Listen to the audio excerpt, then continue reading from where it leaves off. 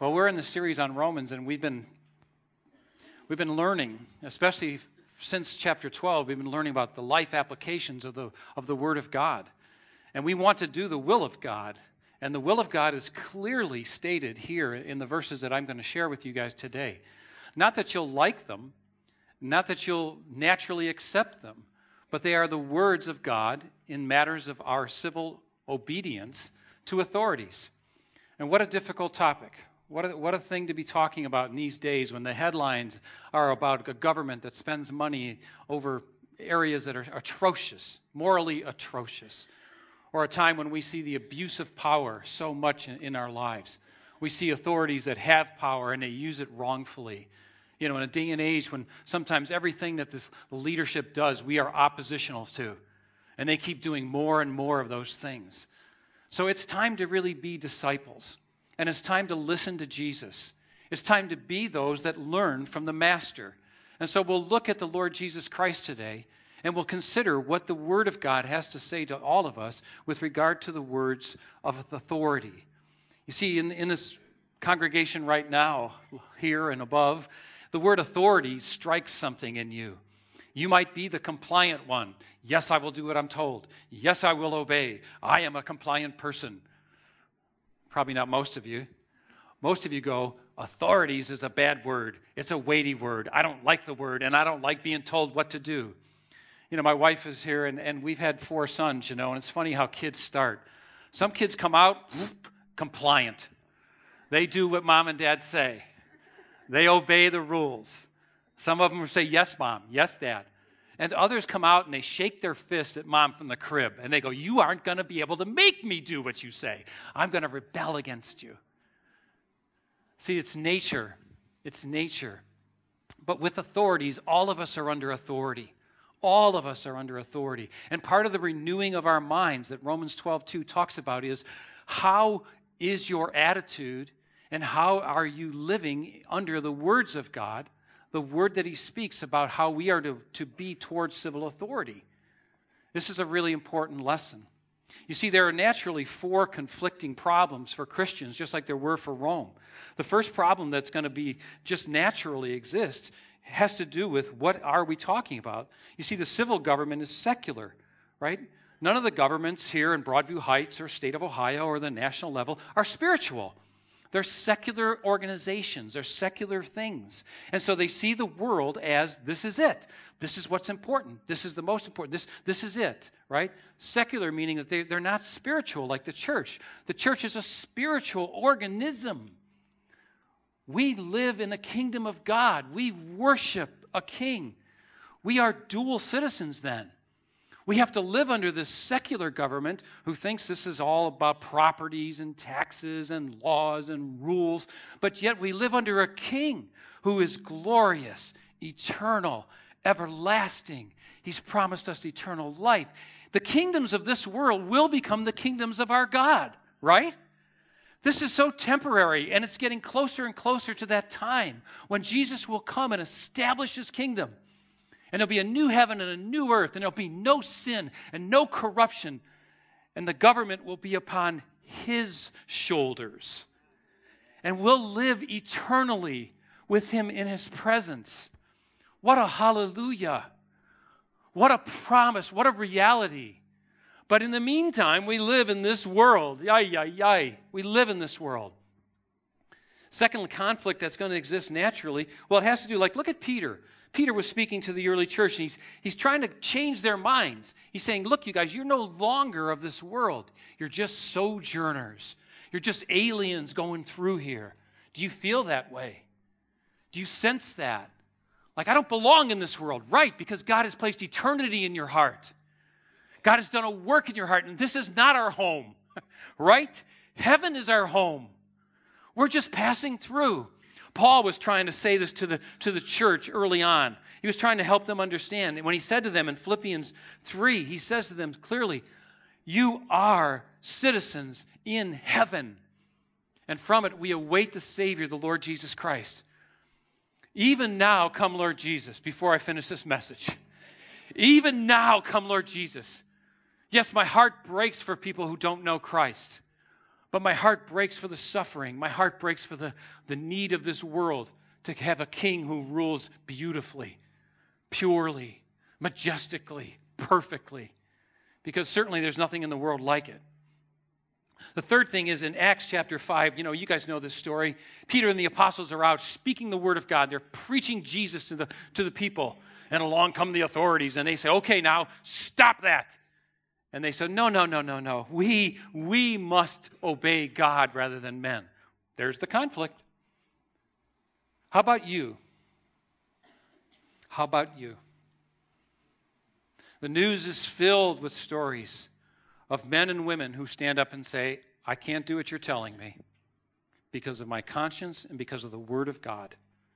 And sooner or later, it'll be members of our community here who may be in the headlines.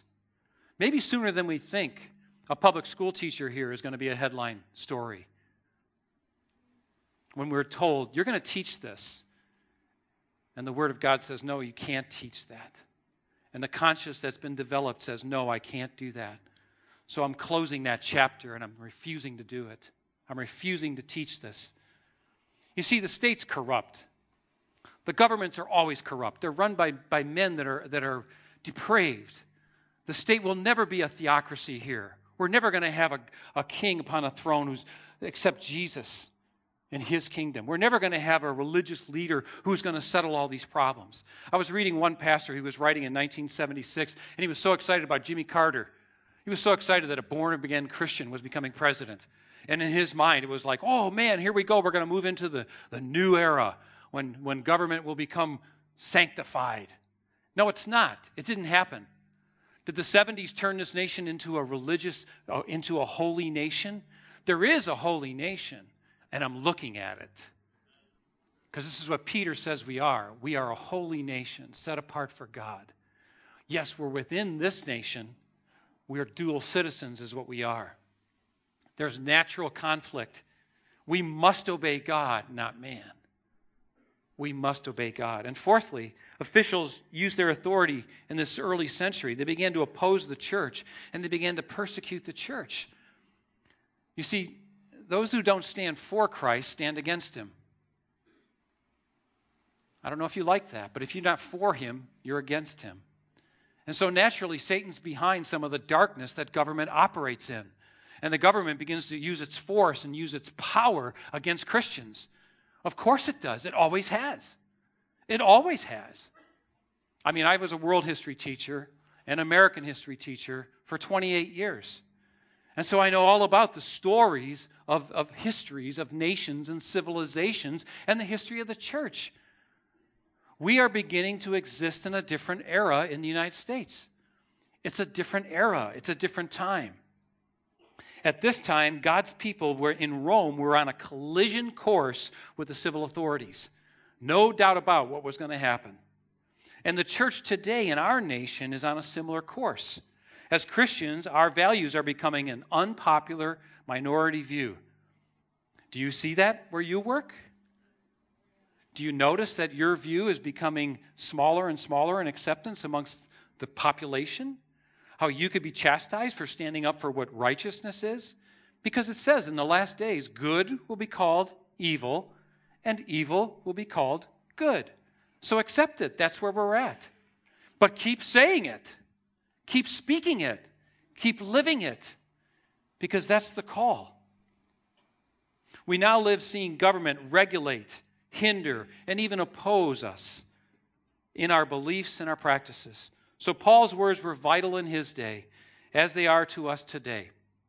Let's consider what God says to us in the book of Romans. Those of you who are joining us online, and those of us here, would you open your Bibles to Romans 13, verses 1 through 7? It's really good to have your own Bible. One of these days, the technology is going to collapse, and you won't be able to depend upon the technicians above to place the scriptures. It's really good to write in that Bible and mark that Bible. It's really good to carry that Bible. There's something about having the greatest revelation ever given to man in your hands. There's something to this. Let's look at Romans 13. Let every person be subject to the governing authorities.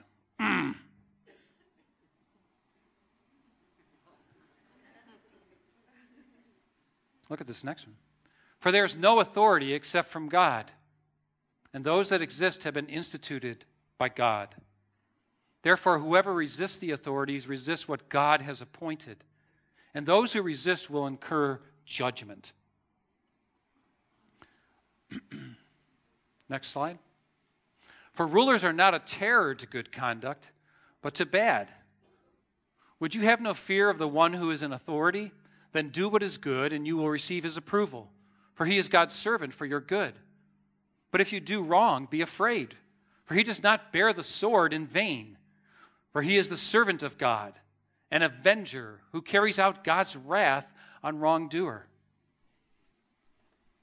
Therefore, one must be in subjection, not only to avoid God's wrath, but also for the sake of conscience. For because of this, you also pay taxes, for the authorities are ministers of God, attending to this very thing. Pay to all what is owed to them. Taxes to whom taxes are owed, revenue to whom revenue is owed, respect to whom respect is owed, and honor to whom honor is owed. Let's pray. Lord, we pray that you would open our ears and you would open our hearts. God, we want to follow Jesus. We want to learn. We want to grow. We want to be disciples that move forward. And Lord, you've got much to say here. So Lord, by your Spirit, open our ears, open our hearts that we might hear and obey. Thank you for this word, God, as difficult as some of it may be. Thank you, God, for guiding us and for training us today in righteousness. For your kingdom, Lord God, we submit to you. And we ask you, Father, move in our hearts today as we hear your word. We pray in Jesus' name. Amen. Well, several things are very obvious. I've even stopped my pace when reading them for you to see them. The first thing in obvious position in these scriptures is that God is sovereign. You know, that doctrine is throughout the Bible, from the beginning to the very end. It's God in control. It's God who's majestic. It's God who's directing. It's God who's overall. It's God who's placing. It's God who's instituting. It's God who's pulling down. It's God who's starting a new thing. It's God who's stopping something else. It's Him. It's Him. He's sovereign. All these authorities are placed by Him. There is no authority that is not placed by Him. Are you wrestling with this now? Are you thinking of your boss, the mayor, the governor, the president? Are you thinking of the authorities in your life? And are you affording to them a respectful lens that says God's placed that person in that position? That's the word of God, clearly. See, Paul says to Titus, he said, remind them to be submissive to rulers and authorities, to obedient, to be ready for every good work. So we hear Jesus, we hear Paul, we hear Peter, and they're all saying the same thing. Be subject, be submissive to these authorities. There's no authority except from God. We must take this seriously. It's really easy when there's good rulers. It's really easy when things are flowing. But what about in the days of Stalin and the Soviet Union? What about the days of Hitler? What about the days of Idi Amin in Uganda? What about the days of elected officials like President Richard Nixon? Do you mean God put them in authority? I don't mean that. God says that. This is what God says.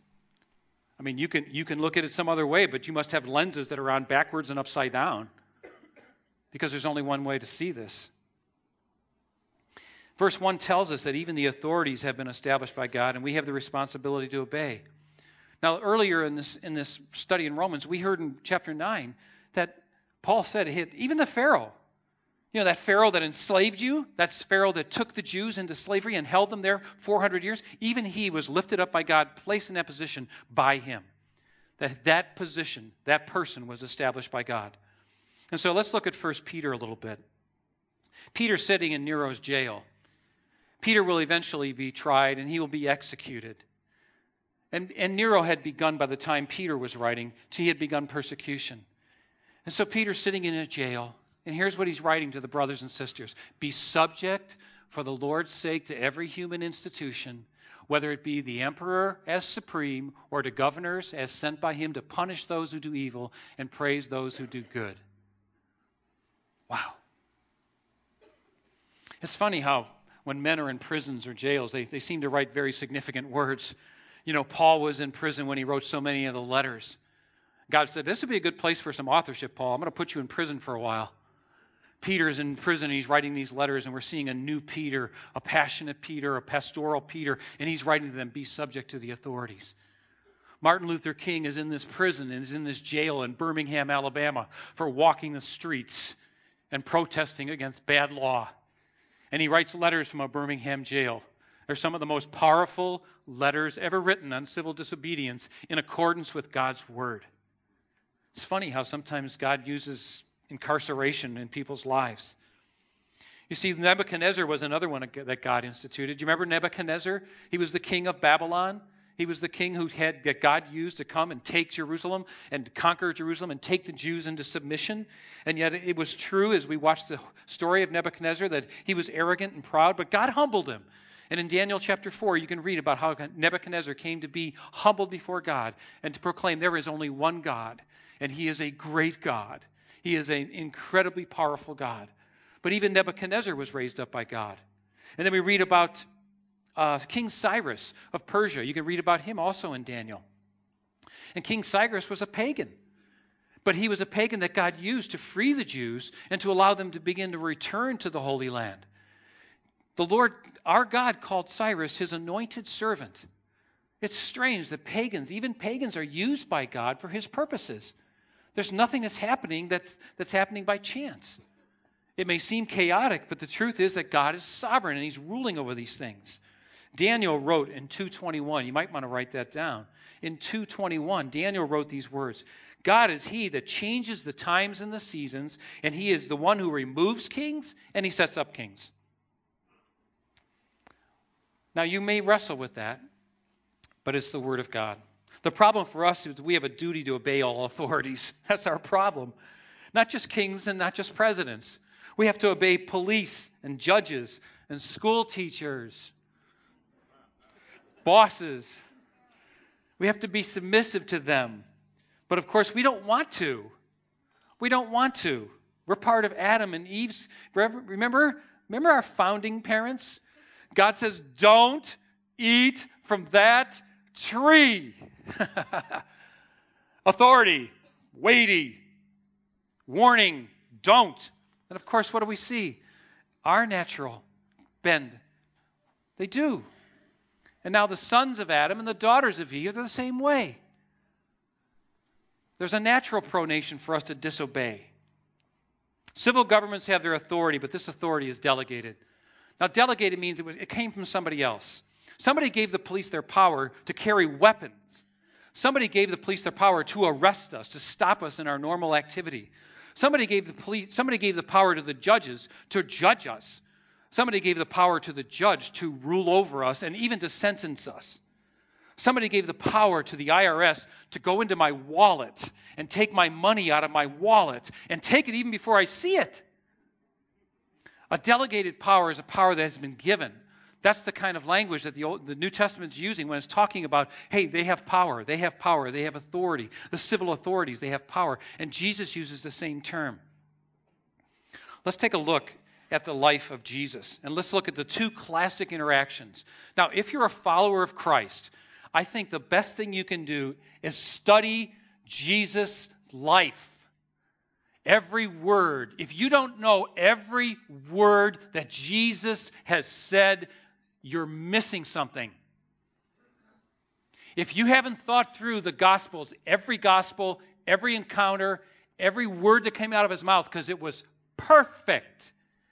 He never sinned, and he never failed, and he never missed a beat. He carried out the Father's will perfectly. And so here you are, and you're going, yeah, but I got this attitude. Yeah, I got this boss. Yeah, I got this problem. Yeah, I can't stand it. Yeah, look at that headline. And oh my goodness, this and that. But let's look at Jesus, who lived in tension, who lived actually as the one who created Pilate, for Pete's sake. And Pilate's going to pull the power card on Jesus and throw it on the table as we look at these verses. So let's look at John 19. So Pilate says to Jesus, right? Jesus has said, I am a king. He told him that. Jesus can't lie. Are you a king? He said, yeah, I'm a king. So Pilate said to him, "You will not speak to me? Do you not know that I have the authority to release you and authority to crucify you?" Jesus answered him, "You would have no authority over me at all unless it had been given you from above. Therefore, he who delivered me over to you has the greater sin."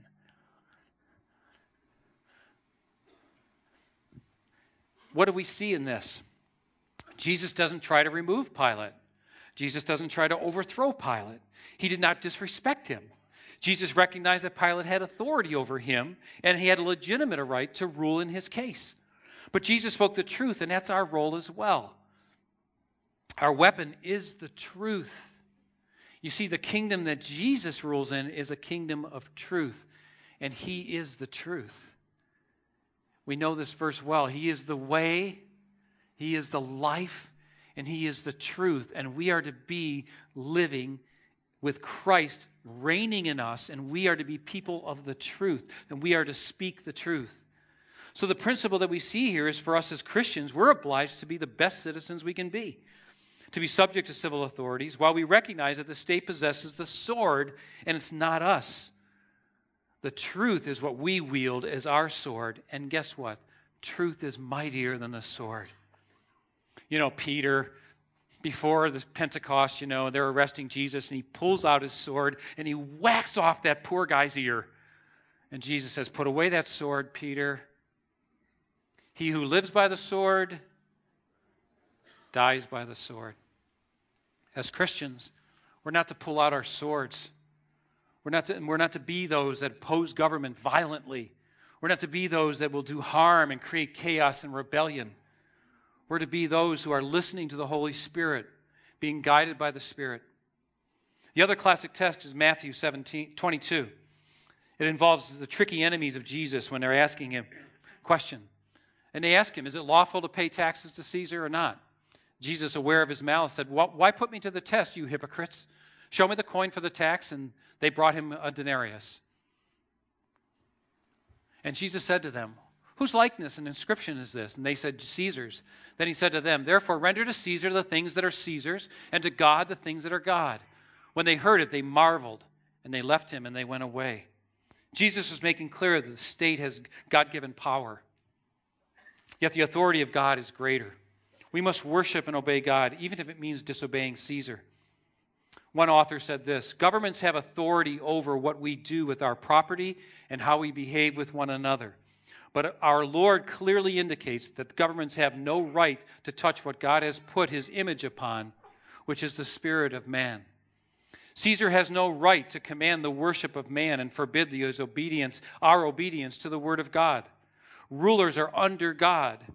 Therefore, they have no right to command to do what God says we should not do. Governments are not to enslave men, because men belong to God. Governments are not to oppress men, because men bear the image of God." In 1954, when we adjusted our Pledge of Allegiance to say "one nation under God," we did so because communism was flooding the country. But you know what? It's not one nation under God. All nations are under God. All kingdoms, all principalities, they're all under God. He rules everything. He is fully in control of these things. This brings us to the controversy of civil disobedience. The Scriptures have plenty of examples of seemingly God-approved acts of disobedience. The Scriptures have plenty of examples of what seems to be God-approved civil disobedience. We think of the midwives who were told, "Kill the baby Hebrew boys, kill them." The Hebrews were getting to be too large of a number under slavery. So the Pharaoh's order was, "Kill the baby boys." And the midwives said, "We won't do that. We refuse to kill the baby children." And in doing so, they saved the life of Moses. Hallelujah. Right? Esther was told, "You cannot go in to see the king. It is against the edicts that no one can appear in the audience without being beckoned in." And Esther said, "Forget that. I'm going in there." And Esther, because she went in to see the king and plead her case, she saved the Hebrew race by her courage and her disobedience. By her disobedience. Daniel prayed 3 times a day. After they said no one can pray to any other God, Daniel went directly to his room, threw open the window, and said, "Pardon my French, screw that law. I'm going to pray to the God of heaven that I know and love and serve." And Daniel did so. Of course, it landed him in the lion's den. You follow? Obeying God rather than the law may land you in the lion's den. The three boys, right? We know Meshach, Shadrach, Abednego. They do not bow to the king's idol. They refuse to bow to that idol because God has spoken, you shall have no other before me. You shall have no idol before me. Well, what happens to them? They get thrown into the flames. Of course, Jesus rescues them. The fourth figure in the flame, like the Son of Man, Jesus rescues them from the flames, right? Disobedience. Peter tells the authorities, we must obey God, not man, rather than man. Of course, we know Peter will end up in prison. And we know of the apostles, 11 of them are going to die violently at the hands of the authorities. Must we always obey Caesar? I'll ask you again. Must we always obey Caesar? Come on, it's no. Let's try again. Must we always obey Caesar? No. No, because this government is coming from man. This government's coming from a depraved position. Sin and secularism and Satan are influencing our government. Our government's making all kinds of mistakes, and they always have. Governments make mistakes, for Pete's sake, and they make moral mistakes, and they do wicked things, but it's better than anarchy. We're here free, aren't we, right now? I praise God for our police. I praise God for the authorities over us. I praise God for that I came here freely today and I'm worshiping God today in this place. I thank God, even though I look at the government and I go, Lord, have mercy on us. He is having mercy on us because He's allowed us to have control and He's allowed us to live in at least a civilization where there's order yet. I'm checking the clock if you're wondering. The government has no right to silence our preaching of the gospel. They have no right to tell us we can't do what I'm doing right now. The preaching of the gospel is an order from the king. We are to go forth and proclaim the word of God, first here, then there, then everywhere. The government has no right to command us to perform any immoral act or non-Christian act, like the poor German citizens who were put in by orders of the Nazi government to treat the Jews inhumanely. When the state flagrantly ignores either righteousness or justice, Christians must speak out, and they must take time to act. We must speak out against racism, corruption in government. We must speak out against discrimination. We must speak out against the abuse of power. We must work to protect the lives of the unborn and the defenseless. Those that cannot protect themselves, we must protect. 5 years ago, I signed a document online. It was called the Manhattan Declaration. And I want you guys to hear some words from it, things that they affirm. And I want you guys to go online. We've put the website in your program. The Manhattan Declaration, a beautiful document for Christians. For Christians. That's what it's for people of like faith. The first thing that they affirm is the profound, inherent, and equal dignity of every human being as a creature fashioned in the very image of God, possessing inherent rights of equality, dignity, and life. The second thing they affirm in this document is marriage. That marriage is a conjugal union of a man and a woman ordained by God from the creation and historically understood by believers and non-believers alike to be the most basic institution of society. And the third thing that's affirmed in this document is religious liberty, the freedoms for us to practice this faith, which is grounded in the character of God, the example of Christ, and the inherent freedom and dignity of human beings created in the divine image. I suggest you read this document. We don't have time to do more. But would you do that? As a person who's under this dual citizenship, would you do that? And would you submit to some of the ideas that are there? You know, Chad had shared with me a quote that I thought was worth putting here. He wrote and said, Dale, here's something I've been thinking about. And as our lead pastor, we need to submit to authority, right? We need to come under authority. And Chad's been chosen as the lead pastor of our church. And look at what he wrote to us.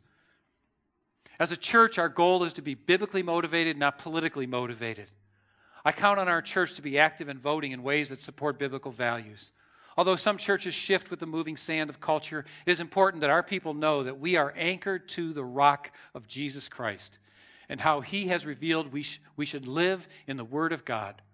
And with that understanding, our church doesn't need to use our platforms for political reasons because our biblical worldview makes our desired influence on the political landscape obvious. Those are good words.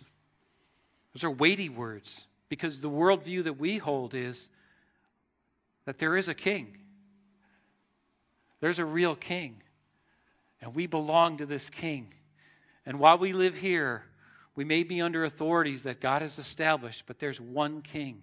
And this worldview that people deserve respect and honor, that life is precious, and that the defenseless need to be defended, and that we're to call good, good, and we're to remain voices of the Word of God, that we are to speak the truth in the public square.